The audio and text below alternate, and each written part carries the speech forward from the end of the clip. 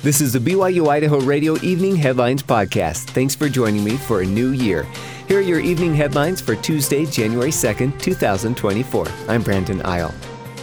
The body of a 16-year-old boy who drowned has now been recovered. The Bingham County Sheriff's Office posted to its Facebook page that volunteers who didn't want to give their names were able to use an underwater drone to find the body of 16-year-old Jaden Jensen. It was at the bottom of the river channel near the area where he disappeared in McTucker Ponds, which are just before American Falls Reservoir on the Snake River. The Sheriff's Office says the underwater drone was donated and it was nimble enough to navigate the difficult areas. They also had to battle the ice and poor road conditions. The Bingham County Coroner's Office and Sheriff's Office responded and were with the family as Jaden's body was brought to the surface.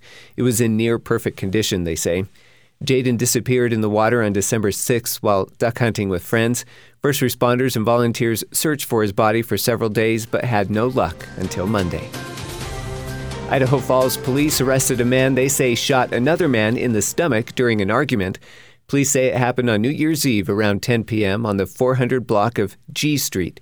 Police say 33-year-old Philip Hobbs and the victim were in an argument outside when Hobbs shot the other man with a handgun. They say Hobbs also threatened another person with the gun before running from the shooting. Police found him just a street over. While investigators interviewed Hobbs, he told them he thought the victim had a knife and he was acting in self-defense. Police say they didn't find a knife with the victim or at the shooting scene. Hobbs now faces charges of aggravated battery, aggravated assault, and unlawful possession of a firearm by a convicted felon. The victim was taken to the hospital and later released. Hobbs had his initial court hearing and the judge set his bond at $100,000. His preliminary hearing is set for January 12th. We're starting 2024 with lower gas prices than we did a year ago. AAA Idaho says today's average is $3.17 a gallon, which is 26 cents less than a year ago.